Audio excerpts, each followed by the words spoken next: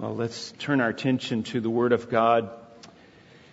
I would invite you to turn in your Bible to Genesis chapter 14. We'll finish the rest of this chapter today.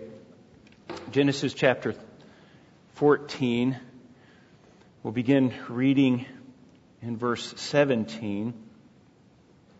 It says, "Then after his return from the defeat of Chedorlaomer, the king and the kings who were with him, the king of Sodom went out to meet him at the valley of Shiva," that is the king's valley. "And Melchizedek, king of Salem, brought out bread and wine." Now he was the priest of Most High, or God Most High. "And he blessed him and said, 'Blessed be Abraham of God Most High, possessor of heaven and earth. And blessed be God Most High, who has delivered your enemies into your hand.' And he gave him a tenth of all. And the king of Sodom said to Abram, 'Give the people to me and take the goods for yourself.' And Abraham said to the king of Sodom, 'I have sworn to the Lord God Most High, possessor of heaven and earth, that I would not take a thread or a sandal thong or anything that is yours, for fear that you will say, I have made Abram rich. I will take nothing except what the young men have eaten, and the share of the men who went out with me, Edner, Eshcol, and Mamre. Let them take their share.'" Let's go to the Lord in prayer. Father, we thank you for your word. What a precious thing that it is. Thank you, Lord, that it guides our life, that it's nourishment for our spiritual souls. May we be filled today. And we pray in Jesus' name. Amen. First reading, it'd be easy to misunderstand this passage and see Abram's response here is an overreaction. But we want to understand this passage. And we want to understand it in its context. And there's a few things that I think you need to understand, you need to grasp before we get into this text. And I want to kind of lay these things out for you. There's a few things here. Number one, this passage is about conflict. It is a contrast here. You have two kings, two very different worldviews coming to clash here. So this is a spiritual battle. This is a spiritual clash that's going on here. And God's children have always been in spiritual battles. They will always be in spiritual battles until the Lord comes. There's always that battle over good and evil, where a clash of ideas. It's a theological clash. And when people come together, they have strong theological views, tempers are going to flare, feelings are going to get hurt, sparks are going to fly, sharp words are going to just happen. And in this passage is one of those moments.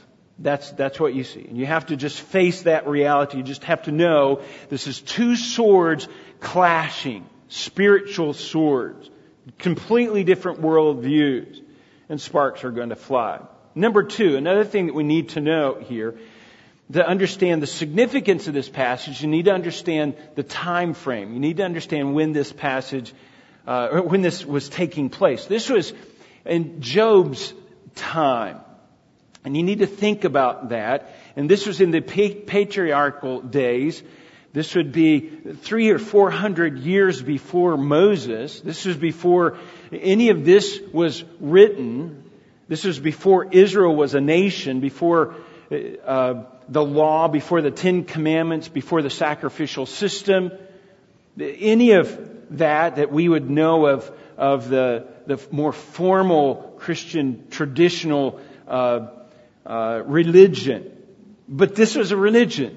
This was, you see that. There's a priest here of the Most High God. You see Abram giving a tenth of what he has received. to the Most High God. And it's just a reminder that God has always had His remnant. And God will always have those small group of people that are His. And He's had that since the beginning of time, even before Abraham's day or Abram's day. And all through that time, there's a remnant. And because of that, the spiritual battle is going to be there, and you have this spiritual clash. Now, another thing that we have to keep in mind is that the spiritual battle is always fought really on a heart level. It's always on a heart level. And it can seem just like drama, almost petty, overreaction kind of thing. But Solomon had it right. Out of the heart, out of the abundance of the heart, the issues of life flow. And this is one of those issues of life kind of things. And it's, like I say, it's drama. It's the best way to explain that is kind of these things clash because of the drama, the things that are going on in the emotional, the spiritual tone that's being set here. Now, Hallmark does drama well. I mean, they've got that down. It really is amazing to me. They can take the most subtle of feelings, the most kind of nebulous of ideas, and just milk it for all it's worth and bring you a whole hour and a half program over it. So they do drama well. And there's always a conclusion at the end. Somebody's getting married or, something like that. They do drama well. But this is spiritual drama. And you have to know that. You have to understand that from a biblical standpoint, spiritual drama is oil and water. And they don't mix. There's really no conclusion here. And I have to remind us, the clarity of the New Testament explains these things. In 2 Corinthians chapter 6 and verse 14, he says, "Do not be bound together with unbeliever. For what partnership has righteousness and lawlessness?" So you have righteousness on one side, lawlessness on the other side. There's a clash there. What fellowship has light and darkness? None. What harmony has Christ with Belial? That's Satan himself. What has a believer in common with an unbeliever? Or what agreement has the temple of God with idols? None. See, you have this battle, you have this clash, and there's not going to be, it's not going to be resolved. It's just going to be ongoing, and it seems to be a petty drama, but it's not. These are issues of the heart. These are major issues. Now today we see a church, a Christianity that wants to minimize the difference between the world and the church. They don't want to see any kind of clash. They don't want to see, they just want to get along. Can't everybody just get along? But I tell you, the more I study Scripture, the more I see there's a drastic difference. There's a major difference. The size of the Grand Canyon difference between the believer and the unbeliever. Now, the thing is, in Scripture, what you see is this gap can grow between the believer and the unbeliever. And there's two major factors, two reasons for this gap to get widened. For one thing, the closer we live to God, the closer we become to God, that gap is going to widen. There's some natural differences between the believer and unbeliever. We have a changed heart. That's going to be a difference. There's a hope there. There's a joy that is just unexplainable, a peace that passes all understanding. There's a stability in that life that's because of the heart change. There's a whole different belief system that includes God instead of excluding God. The Holy Spirit has taken up residence. The Holy Spirit lives inside the believer. There's a pursuit of righteousness in the believer's life. Not perfection, just righteousness. God's righteousness. We have a Heavenly Father that answers our prayers. The focus of our life is the glory of God. We love Christ and our desire is to please Him. We base our life on the wisdom of God's Word and the reality that is to real life that God created. It's the same God that created real life, created or spoke to us the written word. And so that brings a stability to our life. An anchor for the soul. We're not tossed to and fro. We're not tossed about with every wind of doctrine, Paul would say. But the main difference goes back to the heart. And that heart, that mind is being renewed constantly. And the more it's renewed, the closer we are to God, and that gap widens between us and the world. The more we think like God, that gap widens. But there's also another element here we have to consider. The more that a culture buys into a philosophy that excludes God, so we're becoming more like God. If the culture is becoming less and less like God, they buy into a philosophy that doesn't include God.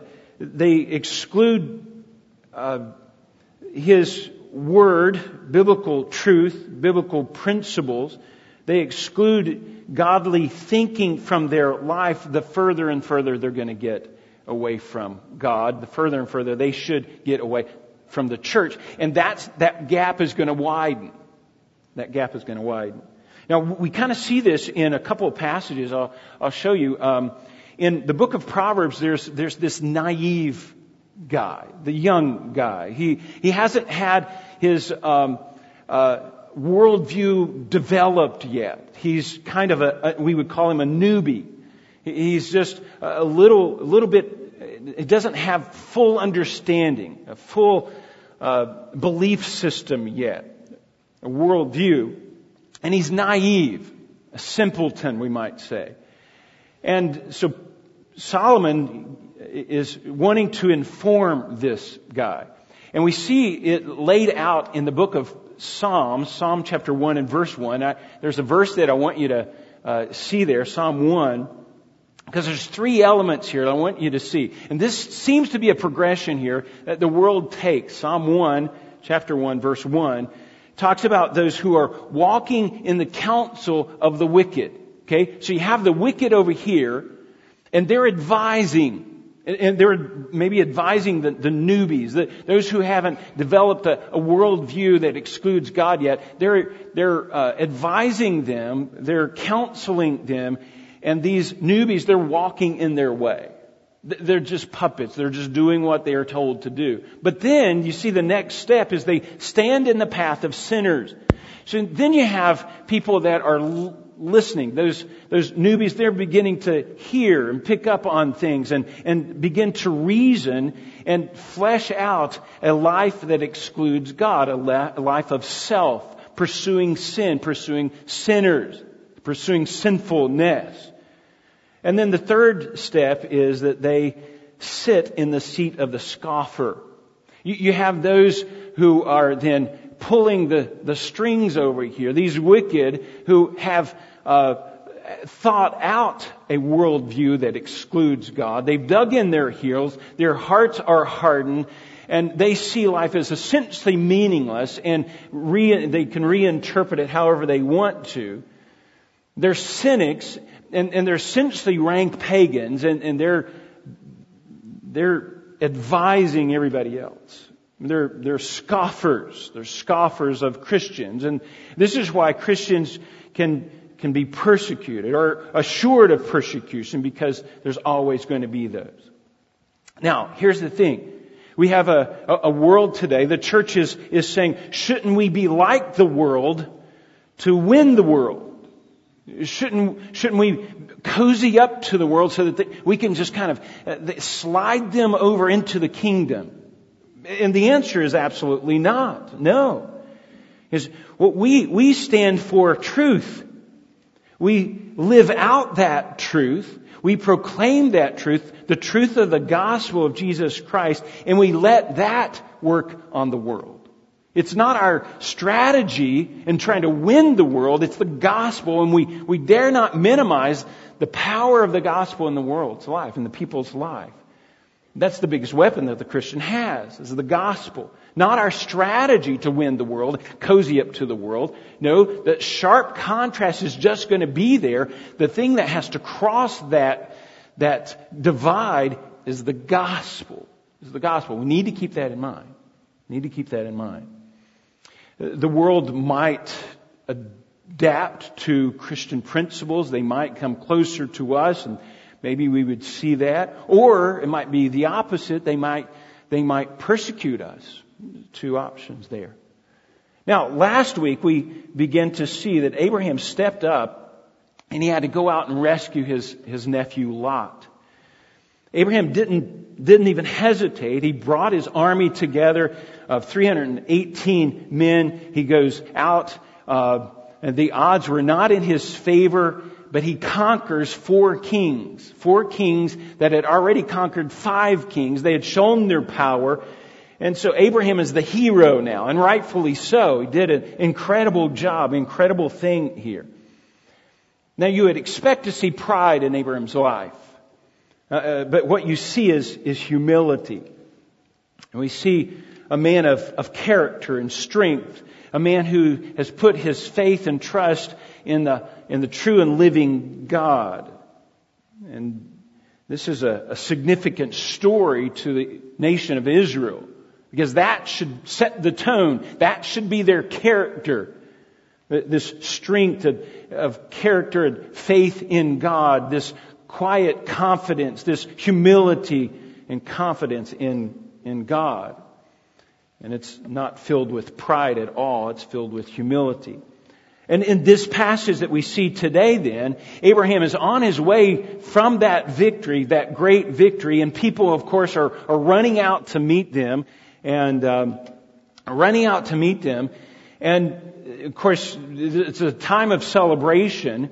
They're welcoming those who have been captured, kidnapped, and taken away. They're welcoming them back. They're attending to nursing the wounds of the wounded. And so there's a lot of excitement going on here. And that's the passage that we see. But this passage really answers the question, why did Abraham do what he did? Why did Abraham leave and risk everything to go and rescue Lot? Does it just show his own strength? Was it just his own might? His power wanted to throw his weight around? Was it pride in that kind of way? Was he dependent upon God? Or was he dependent upon these 318 trained forcemen, these trained men? What was his motive? That's the question. What was his motive? Was it the money? Was it the fame? Was he doing some political jostling here, maneuvering for control over the land? What was going on here? And what we see is that Abraham had a humble confidence in God. A humble confidence in God. Now I want you to see the passage will be divided up into 2 sections here. You see 2 very, very different kings, and then you see Abraham's response to those very, very different kings. Now these 2 kings, they go out to visit Abram as he's on his way back. Look at verse 17. We'll look at the first king, king of Sodom. Verse 17, then after his return from the defeat of Chedorlaomer, and the kings who are with him, the king of Sodom. Now, stop there for just a second. The king of Sodom, Sodom and Gomorrah, the wicked city that eventually in chapter 19, God is going to have to destroy, send fire down from heaven and destroy that city. A very wicked city, known for its sexual immorality. That was this king. Now, he had already suffered defeat. He had to run. He fell into the tar pits. Or it could have been a different king. If that king had died, then they appointed another king, and now he's representing this group. And he goes out. And it seems like a show of appreciation. He says, and he went out to meet him in the valley of Shaveh. That is the king's valley. Now that would have been east on the right side of the Jordan River. In fact, it would have been part of the king's highway that would come up from the north all the way down and eventually go down to Egypt. And he goes out to meet them because that's the way they would be coming down from the north. And beautiful area. He meets them out there. But this was a very ungodly king. Ungodly city, an ungodly king. In verse 21, we see what he says. And the king of Sodom said to Abram, "Give the people to me and take the goods for yourself." You say, well, that sounds like just a show of gratitude here. But it's kind of grandstanding. What we see is, by Abraham's reaction, in fact, we don't know the tone that Sodom said the king of Sodom said these things, but we do know Abraham's reaction to that. We'll look at that in just a minute. That this sounds like this is done with pride. I mean, he really doesn't have control over these possessions. These are not his possessions to just give out, to give away. But he's speaking on behalf of the people. So we'll give him the benefit of the doubt there. And he wants these people, Abraham, you can take the stuff, the goods, but just give me the people. Now, why is that important? Because he is the king, right? They submit to him. Without the people, he's not a king anymore. He just has stuff. And what you see is we begin to see pride here. And this pride has inflamed his heart. It has an overinflated view of his self and his importance. And his pride has kind of blinded him. He's just full of self. Completely independent of God. He's just still looking at the material aspects here. None of what God is doing. And he says, Abraham, you give me the people and you take the stuff. Now, the implications here is that's what Abraham wanted. In fact, Abraham, we all know that that's why you went out there, is to get this stuff, to make yourself rich. That's why you did this. And he's calling Abraham's motives into question here. Abraham's motives are impure. In fact, the king's his motives are probably impure. He's reading that into Abraham's, he's reading that whole philosophy into Abraham's motives here. So that's the first king. Second king is Melchizedek. Melchizedek, and you see this in verse 18. So that's the first king. In verse 18, and Melchizedek, the king of Salem, brought out bread and wine. Now, let's just stop there for a second. This is the king of Salem. Some say that this is short for Jerusalem. Salem could be short, or could be another way of saying shalom, and that would be peace, or Jerusalem. But he was the king of that city, and it was not the city that we would know today, but he was the king of that city. And he brought out bread and wine. This is a time for celebration. He's wanting to minister to these people, and he comes out and he meets Abraham. Now, here's the key thing. It says, now, in verse 18, now he was a priest of God Most High. And that's so interesting. That should just catch our attention. We would think, Abraham was the only one that's serving God. No, there was others. In fact, there was a priest. He was the priest of God Most High. And he blesses Abraham and says, "Blessed be Abram of God Most High," or the servant. We could throw that in. A servant of God Most High. He's serving the Most High God here, possessor of heaven and earth. And the word possessor there implies the creator. It's his by creation. It's his because he owns heaven and earth. He is the king over everyone. Possessor of heaven and earth. And he blessed be God Most High, who has delivered your enemy into your hand. And this is part of we see where Abraham's humility is. He's recognizing, and this king is recognizing, that it wasn't that Abraham did this great thing. This was a work of God. And we'll see Abraham acknowledged this. But notice, I want to go back for a second.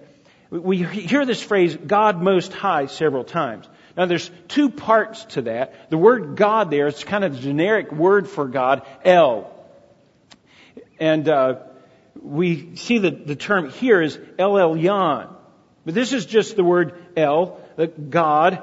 And then you add an adjective to that.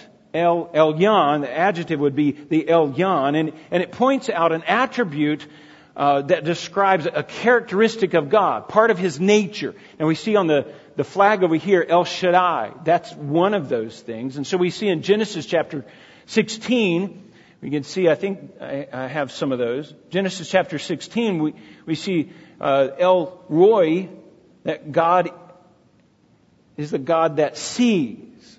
So it's an attribute of God is that He sees. And actually, some have interpreted that as He's a shepherd. He watches over us. And that's a good interpretation. Or El Shaddai, the God Almighty, or El Elom in Genesis chapter 21, verse 33. The everlasting God. But this is El Elyon. This is God Most High. There is no God higher than this. You can't get any higher. He's the supreme God, the greatest of all the gods, the greatest God. And Melchizedek is the priest of this God. He's not a pagan priest that you would expect, not a priest of the Canaanite gods. No, this is the God of God. He's a priest of God Most High, representing God. Maybe the senior saint in that area. Maybe he was obviously the king. And God has His remnant, this small group, and He is a priest to this God. And in fact, He is a very good priest. In fact, He sets the tone for all of the different priests. And we see that in Psalm chapter 110. Verse 4, that He was to be the example, to be the model for all of the Levitical priests that were to come in when the nation of Israel was established. He was a model priest. He was a stereotype of the kind of priest that God wanted. In fact, He established His own order. That order would have been outside of Israel.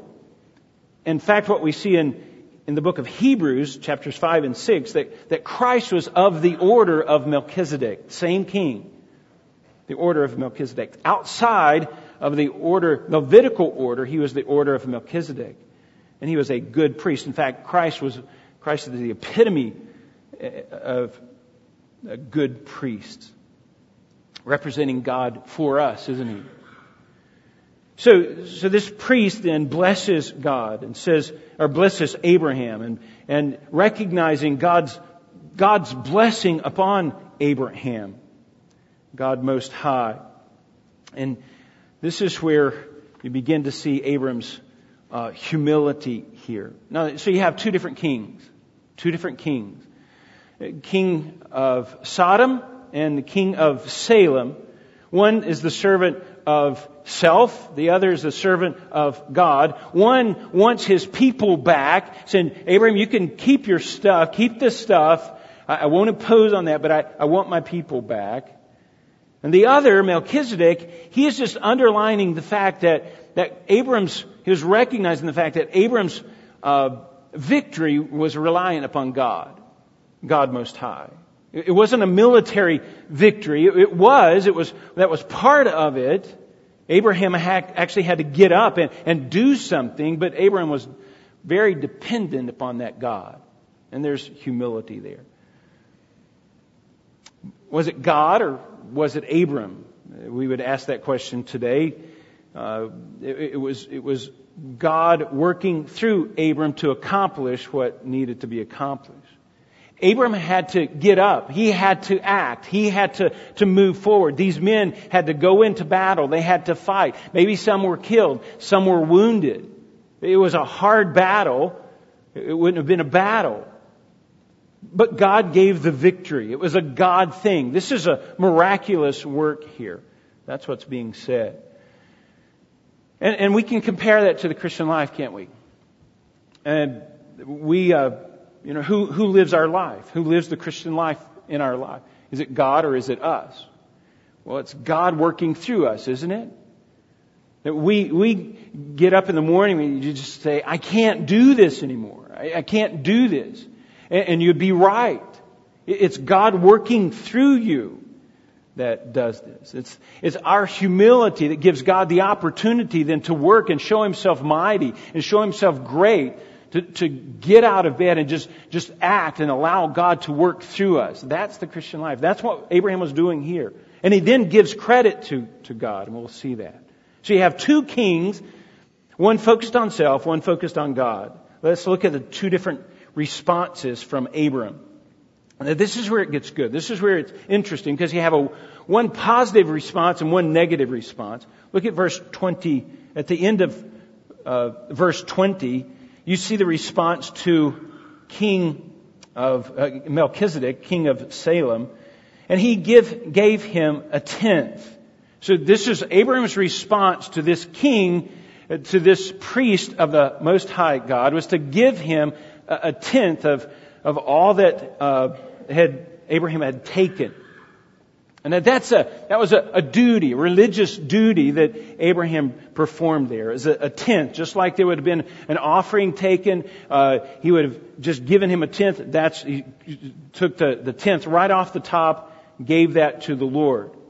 And again, I think that's recognition that God is the one who gave Abram the victory. This is the humility part that we see in Abram, recognizing that Abraham did not do this, but God did this.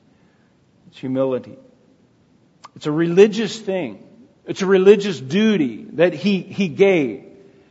And that's really interesting to me, because Abraham has a personal relationship with God. But that wasn't enough.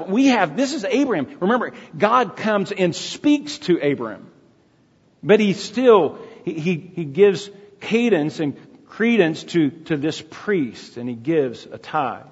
Now, just keep that in mind. This is a positive response. Because they're friends.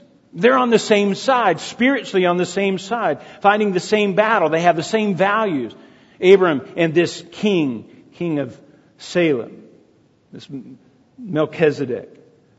They have the same judgments. They have the same kind of worldview. They have the same enemies. They have the same God. And Abraham probably loved this guy. It was like seeing a brother coming back from this war, and they probably embraced. They probably loved one another. Although Abraham lived 300 years before the Mosaic Law, before the system, Abram did his duty in giving to the Lord.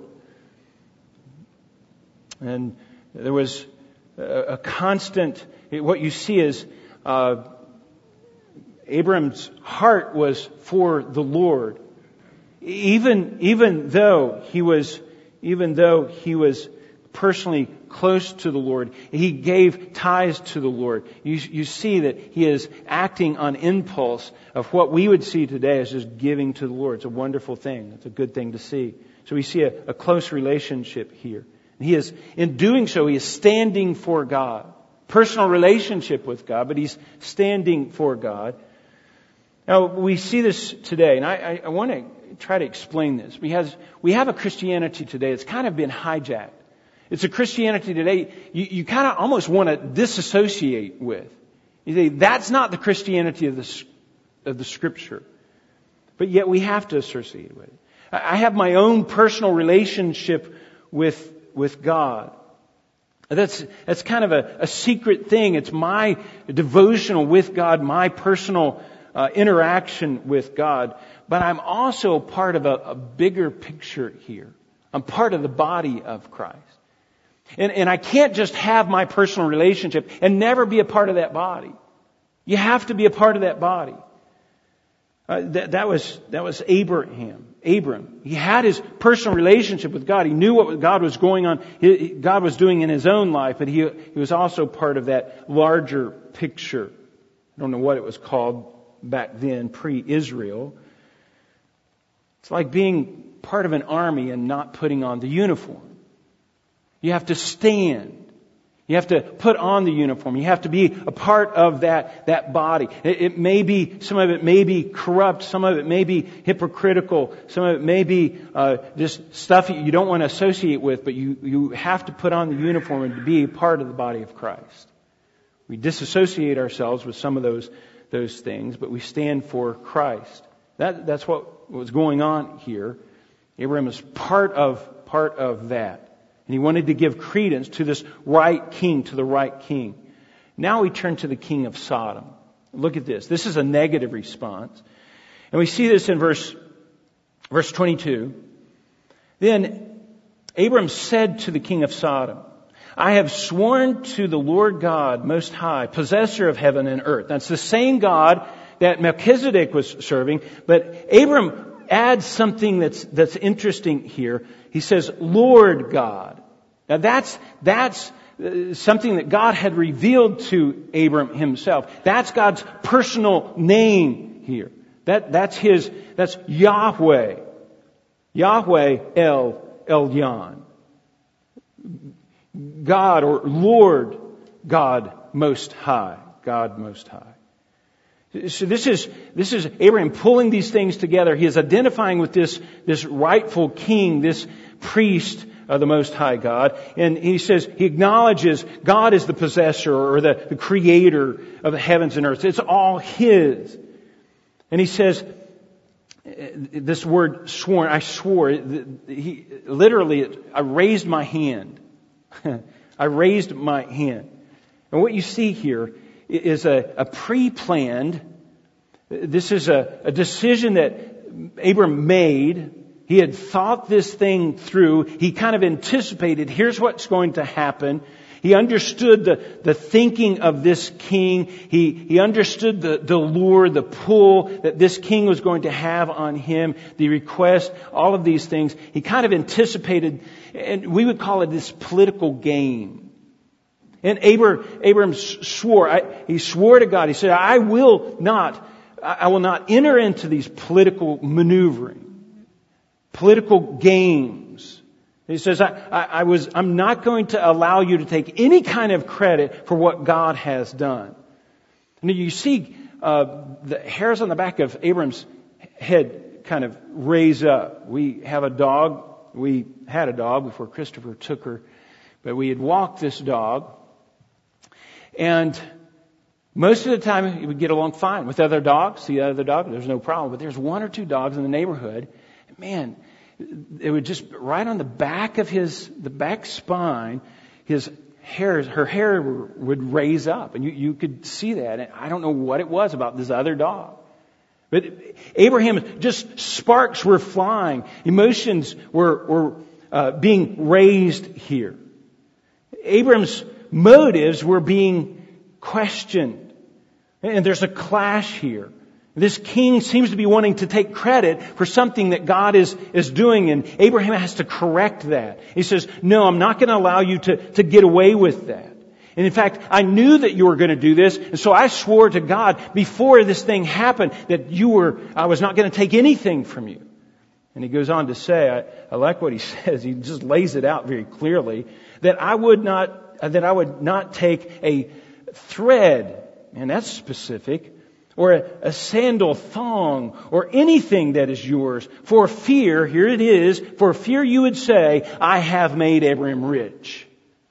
You're not going to take the credit for something that God is supposed to be doing. If you look over to Genesis chapter 12, verse 2, God promised Abraham, and God says, I will make your name great, I will bless you, I will make your name, I will make you a great nation. And so you shall be a blessing, and I will bless those who bless you and curse those who curse you. Now this should have been a warning, really, to this king of Sodom. And Abraham anticipated this, and he planned this out. He knew what was going to happen. He says, no, I'm not going to enter into that game. You taking credit. It's just this political maneuvering over these things. And you can hear the spiritual overtones that were here. This wasn't just a petty little thing. No, this was major, and Abraham was taking his stand. He was standing his ground, if you will. Abraham did not want this king to take any credit for what God was doing in his life. So Abraham rejected his offer. This kind of grandstanding from this king, this political maneuvering from this king. And Abraham said, I will have nothing to do with that. Nothing to do with that. And Abraham affirms then his dependence upon God not any kind of human king. And what we see there is humility. Abraham's saying, I did not do this. I did not go out to conquer so that I can be rich. No, not at all. We see humility and dependence upon the God who owns everything. So the king and Abram are miles apart, aren't they? And they've come together, they agree on a little bit of things, just the material things, but spiritually, man, they're way, way apart. Abraham is close to God. This king is far from God. Probably doesn't even understand what Abraham's talking about. It seems to be an overreaction. So it seems to be drama maybe from this king. And that's kind of what you see. It's kind of the distinction we see in the world that we have today. We just have this wide gap. Two completely different worldviews, and sometimes they clash. Now, Abraham goes on to say, I will take nothing except what the young men have eaten, verse 24, and the share of the men who went with me, that is Anor, Eshcol, and Mamre. Let them take their share. No, I'm not going to play this game. You deal with them. If you want to give anything to them, that's fine. But as for me, I'm not going to take any of that. Now, you have two different views here. The king of Sodom, his worldview seems to be dominant. It seems to be control and conquest and victory. And he respected Abram, at least in part, for being able to conquer. And he values pride. But he doesn't see humility, and he doesn't quite probably know what to think about this humility that he sees in Abram's life. And Abraham's a model here. In fact, the world and this guy probably saw Abram's humility as weakness. That's kind of the way the world works. It's just pride is elevated. Pride is a virtue as opposed to humility being a virtue. And today we see, and in that day I'm sure it's the same way, as everything is done by force. You have to get out there and scream so your voice can be heard. You want your rights. You want to dominate. You want to be in charge. You're seeking to get recognition. And that's just pride. Now here's the problem. I see the church playing that same kind of game. The church playing in the world's arena with that same kind of mentality. No humility, no faith in God. In fact, just the opposite. It's pride, it's dominance, and that's just not. It's not what you see in Abraham's day. It's not what you see in Christ. It's not what you see in Scripture at all. We don't depend upon pride, puffing ourselves up. In fact, our day seems to be preoccupied with self-esteem, self-love, self-glorification. And that's the kind of stuff that will completely destroy a society. It just will. Relationships cannot stand when pride is there. The other person, relationships will just crumble. Friendships and marriages and families, they will fall apart when pride is involved, when pride is run amok. But that's the whole world view that we see being promoted today. Not humility. Not a dependence on God. Not a faith in God. But pride. And in fact, to play that game, Christians have to enter into that. And I think that this story should be just a wake-up call for us. You know what? We can quietly depend upon the Lord Most High. He is the possessor. He is the owner, the creator of the heavens and earth. So, folks, if we are close to the Lord and the world is farther and farther from the Lord, close to the Lord, farther and further from the Lord, then every little thing is going to seem like dramas. Every little thing is going to be a spark because we have such completely different worldviews. And the world's going to look at us as silly, foolish, maybe even as failures, but we have to stand. Abraham just stood. He gave credence to the Lord. We have to stand. We have to stand for truth. We have to allow that truth to be lived out in our life, and we have to proclaim that truth. That's what's going to win the world. The gospel of Jesus Christ. That's what we do. We seek to glorify God with our lives. A humble confidence or faith in God. And that's what we see in Abraham. There's going to be a difference between us. There should be a difference between us. But in that difference, what we can see is the power of the gospel when it does work. When someone is converted. Abraham is the perfect example of that. He just stood his ground. I'm not going to play that game.